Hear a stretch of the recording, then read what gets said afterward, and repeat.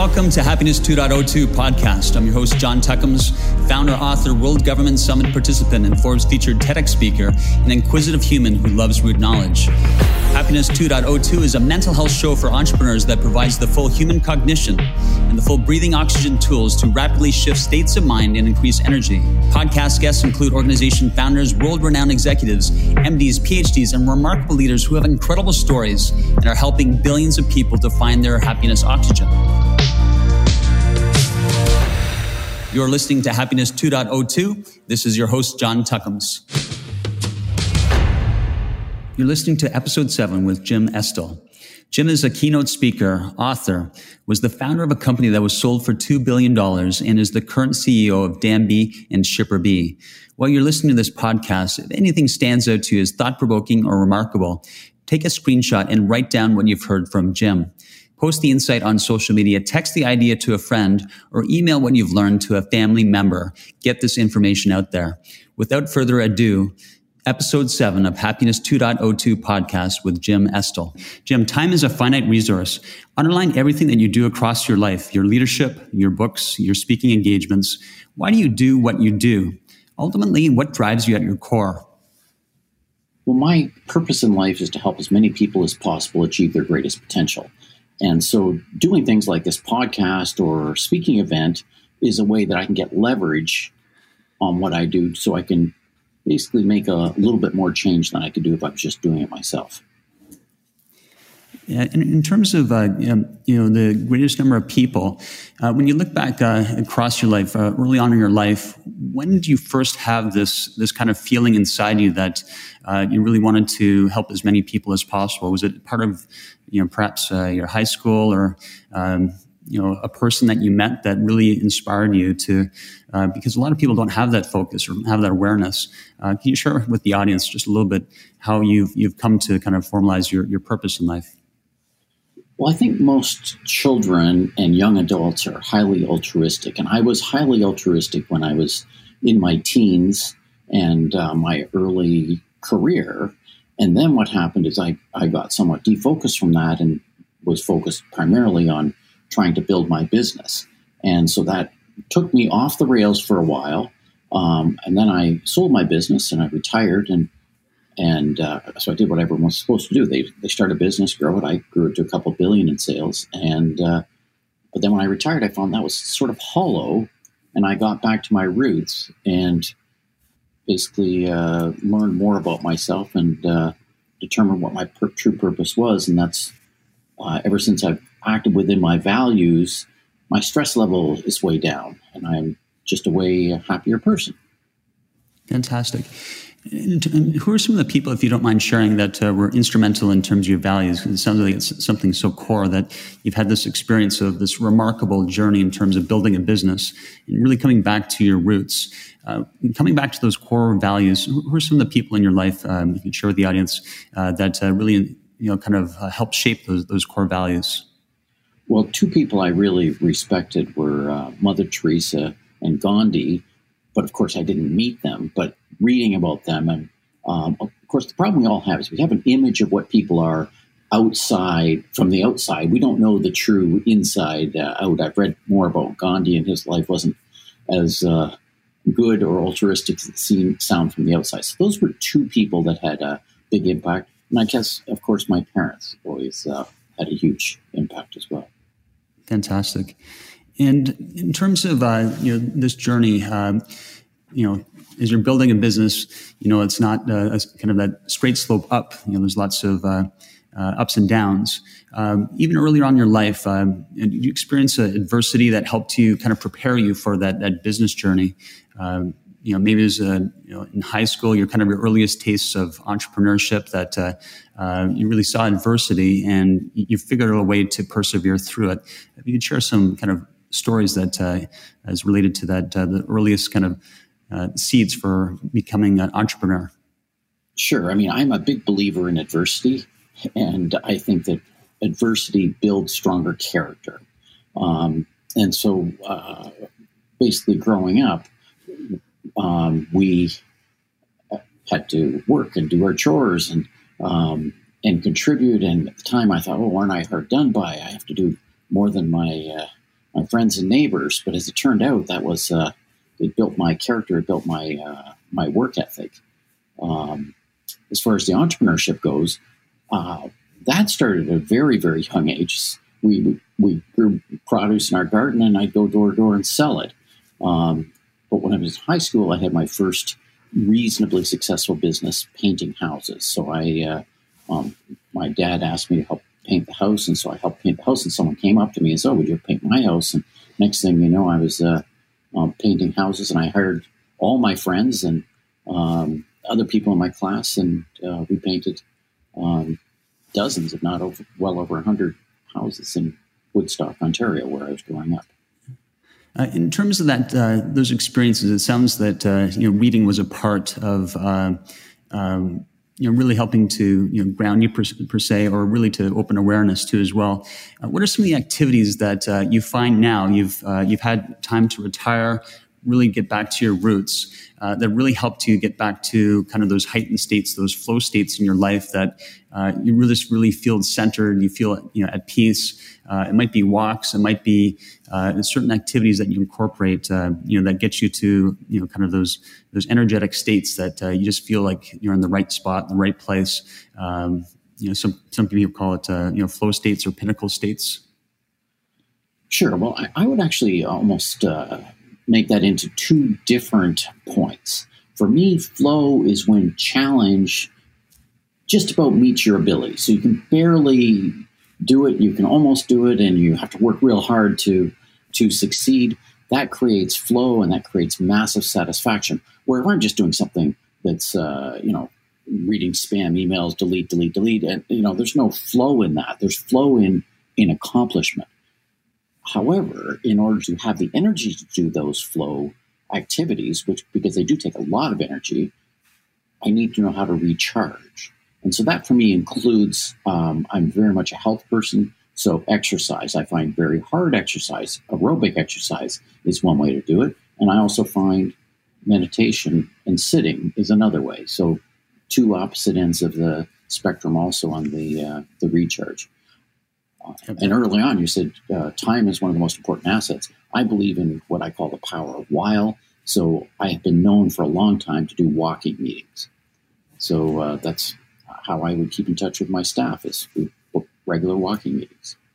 Yeah, that's absolutely amazing. And I loved how you described that, finding activities that you can barely do. You're not even sure if you can do it perhaps on some of the activities going into it, but it's really challenging to find that extra level of concentration, creativity, and then finding ways to kind of boost the energy so you can actually actively pursue those activities where you can barely do it or you don't know on the way in. So it's absolutely amazing. And for yourself, in those states, whether it's through walking meetings or it's that activity that you're doing, how do you find that your breathing changes or other aspects as you're in those states? Sometimes it's hard to put into words these kind of amazing states. But can you describe what that feels like to you, to the audience, when you're in those states? Sure. It's interesting you mentioned breathing. Breathing is, for me, the easiest way to center myself. And when I find that I'm not as energetic as I need to be, not as focused as I need to be, or not accomplishing what I need to be, I often find it's because I'm not breathing properly, not breathing deeply. So I remind myself, and it literally takes 2 deep breaths, 3 deep breaths, and that brings me back and gives me energy again. And I think that could be one reason why aerobic exercise is so regenerating, because, of course, you're breathing hard for half an hour or 45 minutes, however long you're doing the aggressive aerobic exercise for. Absolutely amazing. Thank you for sharing.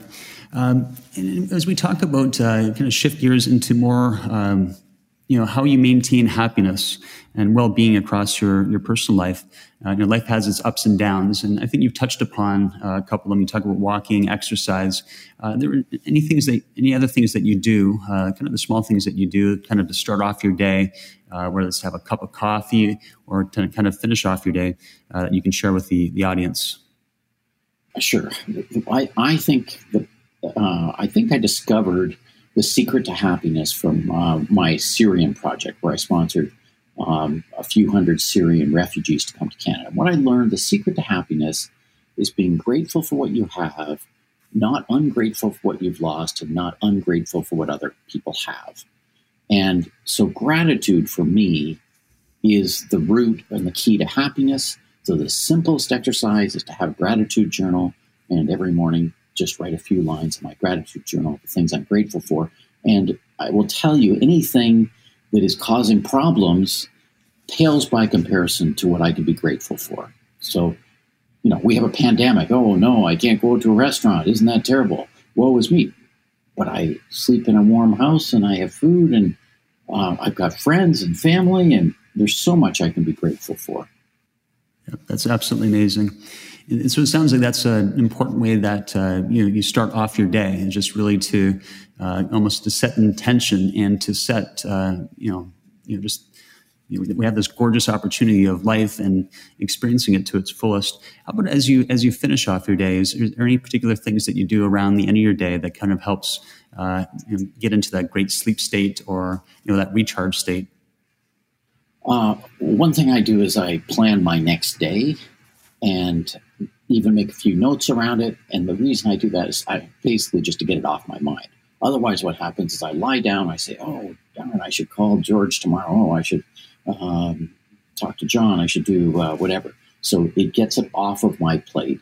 The other thing I do is no electronics for at least an hour before I go to bed, which means I don't actually even own a television, but it means no computer for me, no phone.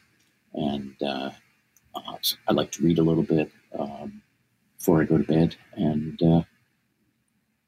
yeah, it's absolutely amazing to have a hard stop. Is it by a certain hour, if you don't mind me asking, just a little bit further, or is it just generally about an hour beforehand that you basically make sure there's no electronics on?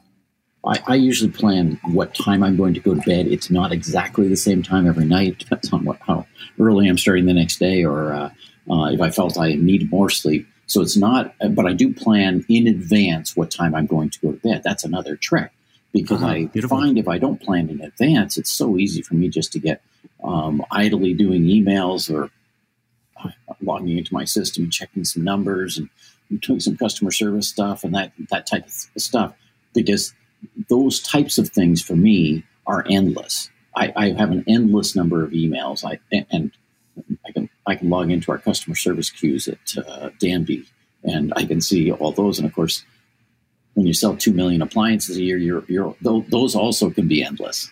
Yeah, for sure. Absolutely amazing. You talked a little bit about the Syrian project. Could you share just a little bit about kind of the origins around that? A lot of people hear about stuff that's going on in other parts of the world, and they don't take action, and they want to do something, and they might put a post on Facebook or LinkedIn, social media. Can you share with us just how you came to really make a decision to take action? I'd love to hear more about that, and also as it ties into happiness, because I imagine there's a tremendous amount of happiness that the people that you got over to Canada experienced. Sure.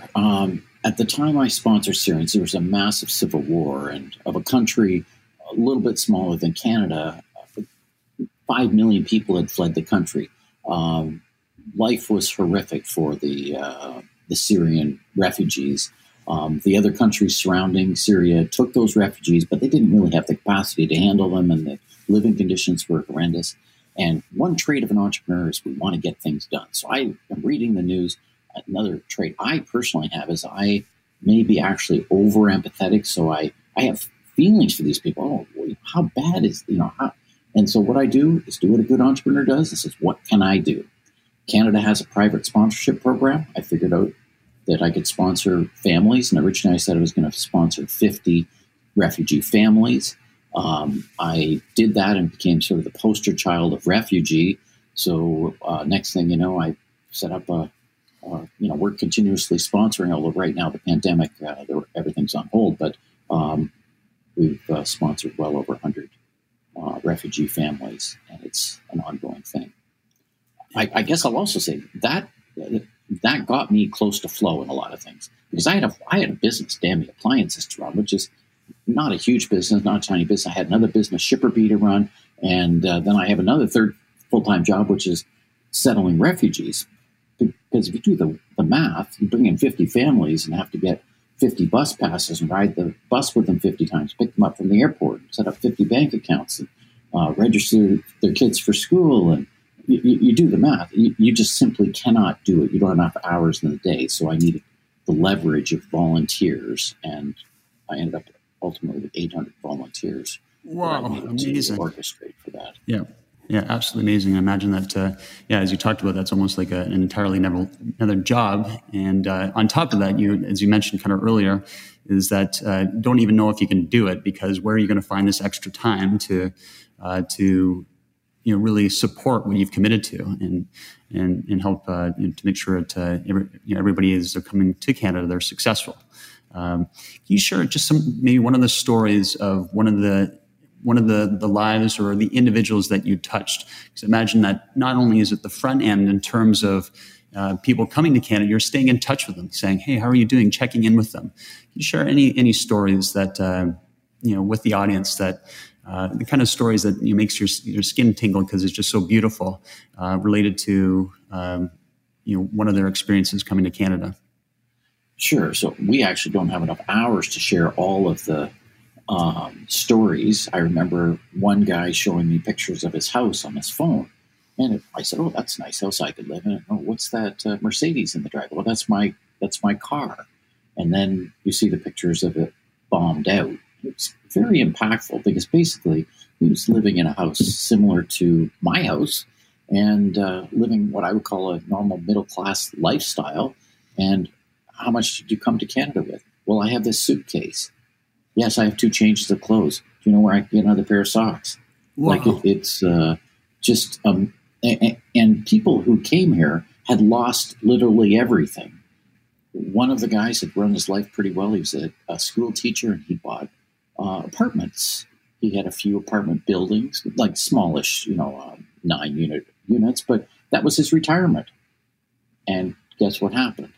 He now has no retirement because he lost all of his money and wealth and had to come to Canada and in his 60s reinvent to figure out how he can make a living and support himself. Yeah, and absolutely unbelievable.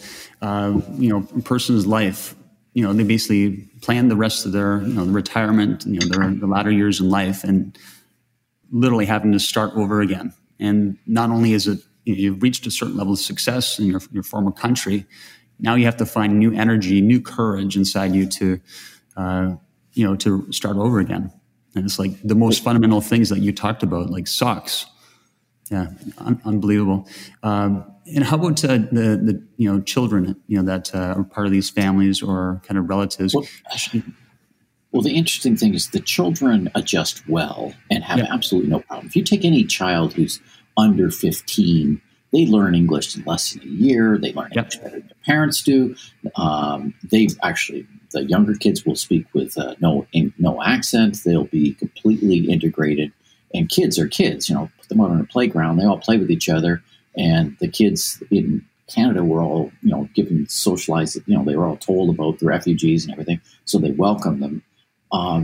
As far as the lost generation was the 17-year-old, 18, 19-year-olds. Because the problem with them is they maybe hadn't been in school for 5 years, and it's the time when they should be graduating and going to college, but they hadn't been to school for 5 years, and they don't speak English. And by that time, some of the people in the schools are a little too cool to want to associate with them, and so it's a more difficult time for them because they don't have the same opportunities. A 12-year-old will graduate from a Canadian high school, can go to university just like you or I, can choose their career and do their whole life. If you're 19 years old and didn't finish high school, got a long road.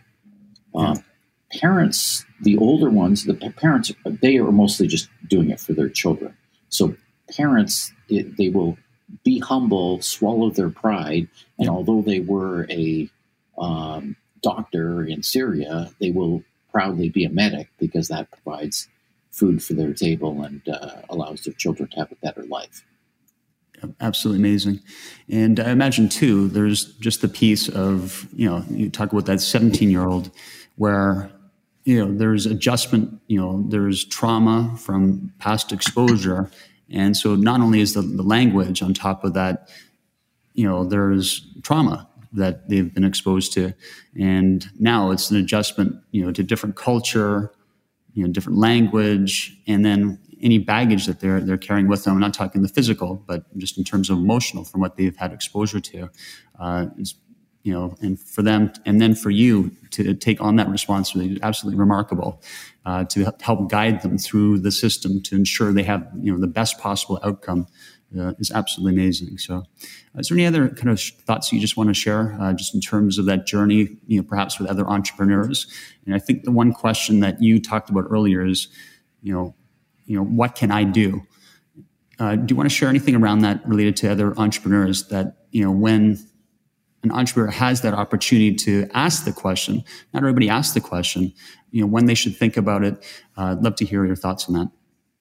Well, I think all entrepreneurs have the ability to structure and build and grow and lead. And so therefore, when there's times of crisis, they can do that. So the current crisis was the COVID-19 pandemic. And on that one, again, I have this great feeling. So I see people dying in gurneys in the hospitals in Italy, and it's because they don't have enough respirators. So we did a little pivot to assembling respirators and ventilators at Danby.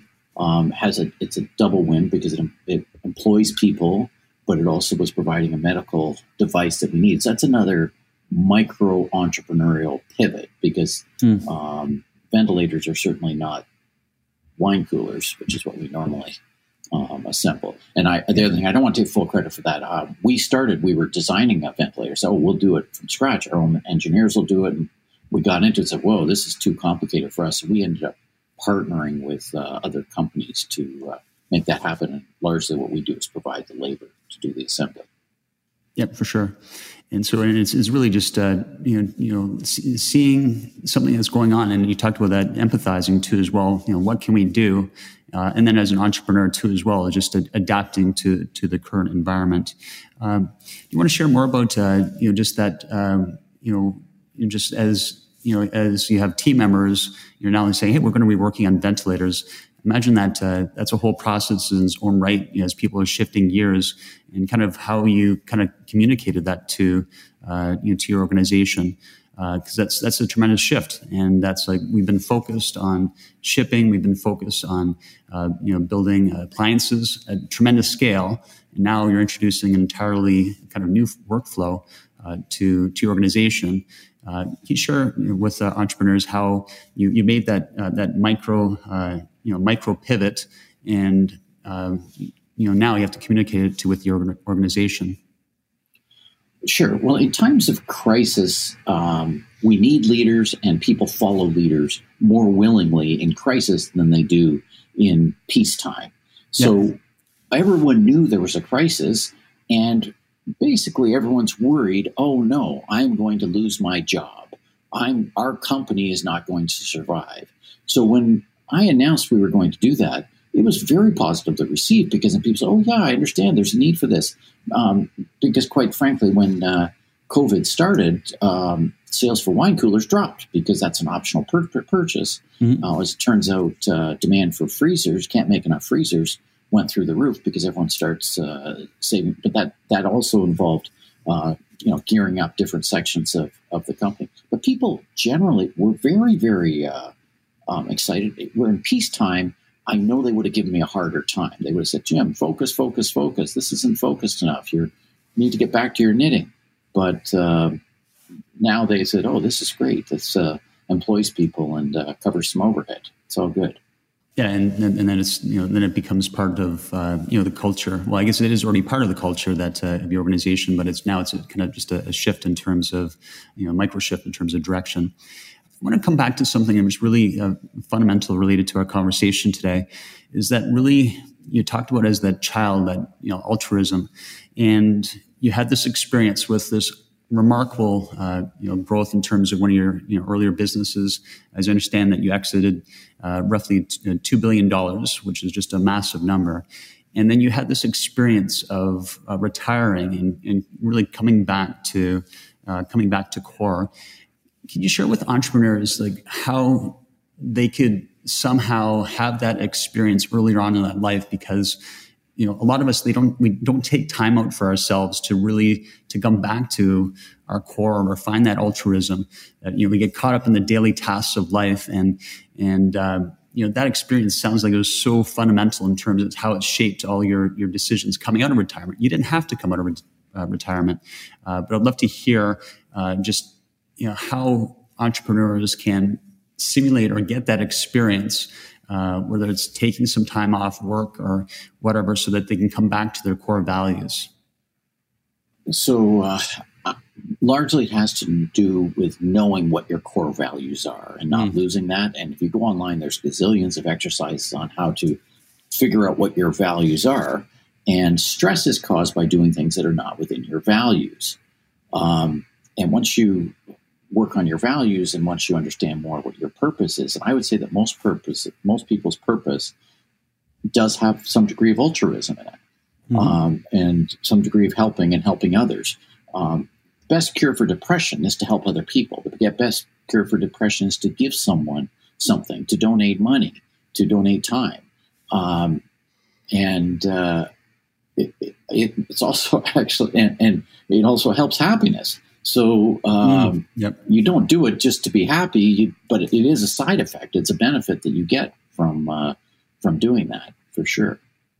Yeah. So it's really finding those opportunities, whether it's even a small amount of time to begin with, that because life has its ups and downs. It's like a heartbeat, and that you're not going after the end result to start with. You're helping people out, but it's the benefit behind the scenes, as you talked about. Is that side effect is happiness. Just coming back to, could you just repeat, your happiness with the audience? You talked about it's really about, you have a formula in terms of how you've broken it down. I'd love to. Sure. So happiness is about gratitude. So it's being grateful for what you have, not ungrateful for what you've lost, or ungrateful for what other people have. And the reason you have those three pieces is, and I find once you have an attitude of gratitude, you will naturally give back. You will naturally be more altruistic. You will naturally enjoy the wonder of the world. Like now, I'm grateful, and when we have something special, I say, "Wow, isn't it so awesome that we can afford to eat this dinner? Isn't it so great that I can afford to do this or see this or experience this?" And it adds to the awe of the experience. It adds to the experience. And it doesn't even have to be going to see the Grand Canyon. It can simply be walking in the woods near where you live and say, well, "Isn't this gorgeous? And aren't I, in a great space?" As far as not being ungrateful for what you've lost, we all have had lots of losses. It could be death of a family. It can be, business. There's lots of losses. But what I saw in the Syrians is those people who were not ungrateful for what they lost, and they'd lost everything. They were happy. And the other part of it is not being envious of other people, because that becomes a treadmill. Oh, I want a better house than my neighbor, a better car than my neighbor. And I want being ungrateful for what other people have, and this comparative thing tends to make us less happy. That's my experience. Absolutely amazing. I just the ways to think about happiness is absolutely remarkable, and to incorporate it as part of your daily practice as you're starting your day. It's a wonderful, absolutely beautiful way to live life. Jim, where can people find you, find out more about you? I know that you have a tremendous number of initiatives. Where can people find you? Sure. Well, Google Jim Estill. You'll see tons of stuff on me. That's the simplest. I do have a blog at jimestill.com. Danby Appliances is www.danby.com, and ShipperBee is www.shipperbee.com. And I am very active on LinkedIn, less so on Twitter, but absolutely you can connect on LinkedIn. Absolutely amazing. And as part of kind of final words for the audience, you come through this remarkable journey where you could have finished off your career after selling an early business. You really come back to your core values, kind of come back to your core purpose. Do you have any parting words for the audience in terms of happiness or stuff that they you wish more people could do to incorporate? And I think gratitude's a big piece of it. But if you could share kind of your final words. Sure. So your audience is entrepreneurs, and the final words are: fail often, fail fast, fail cheap, and having a failure does not make you a failure. Because sometimes we dwell on our failures and think that that's a problem.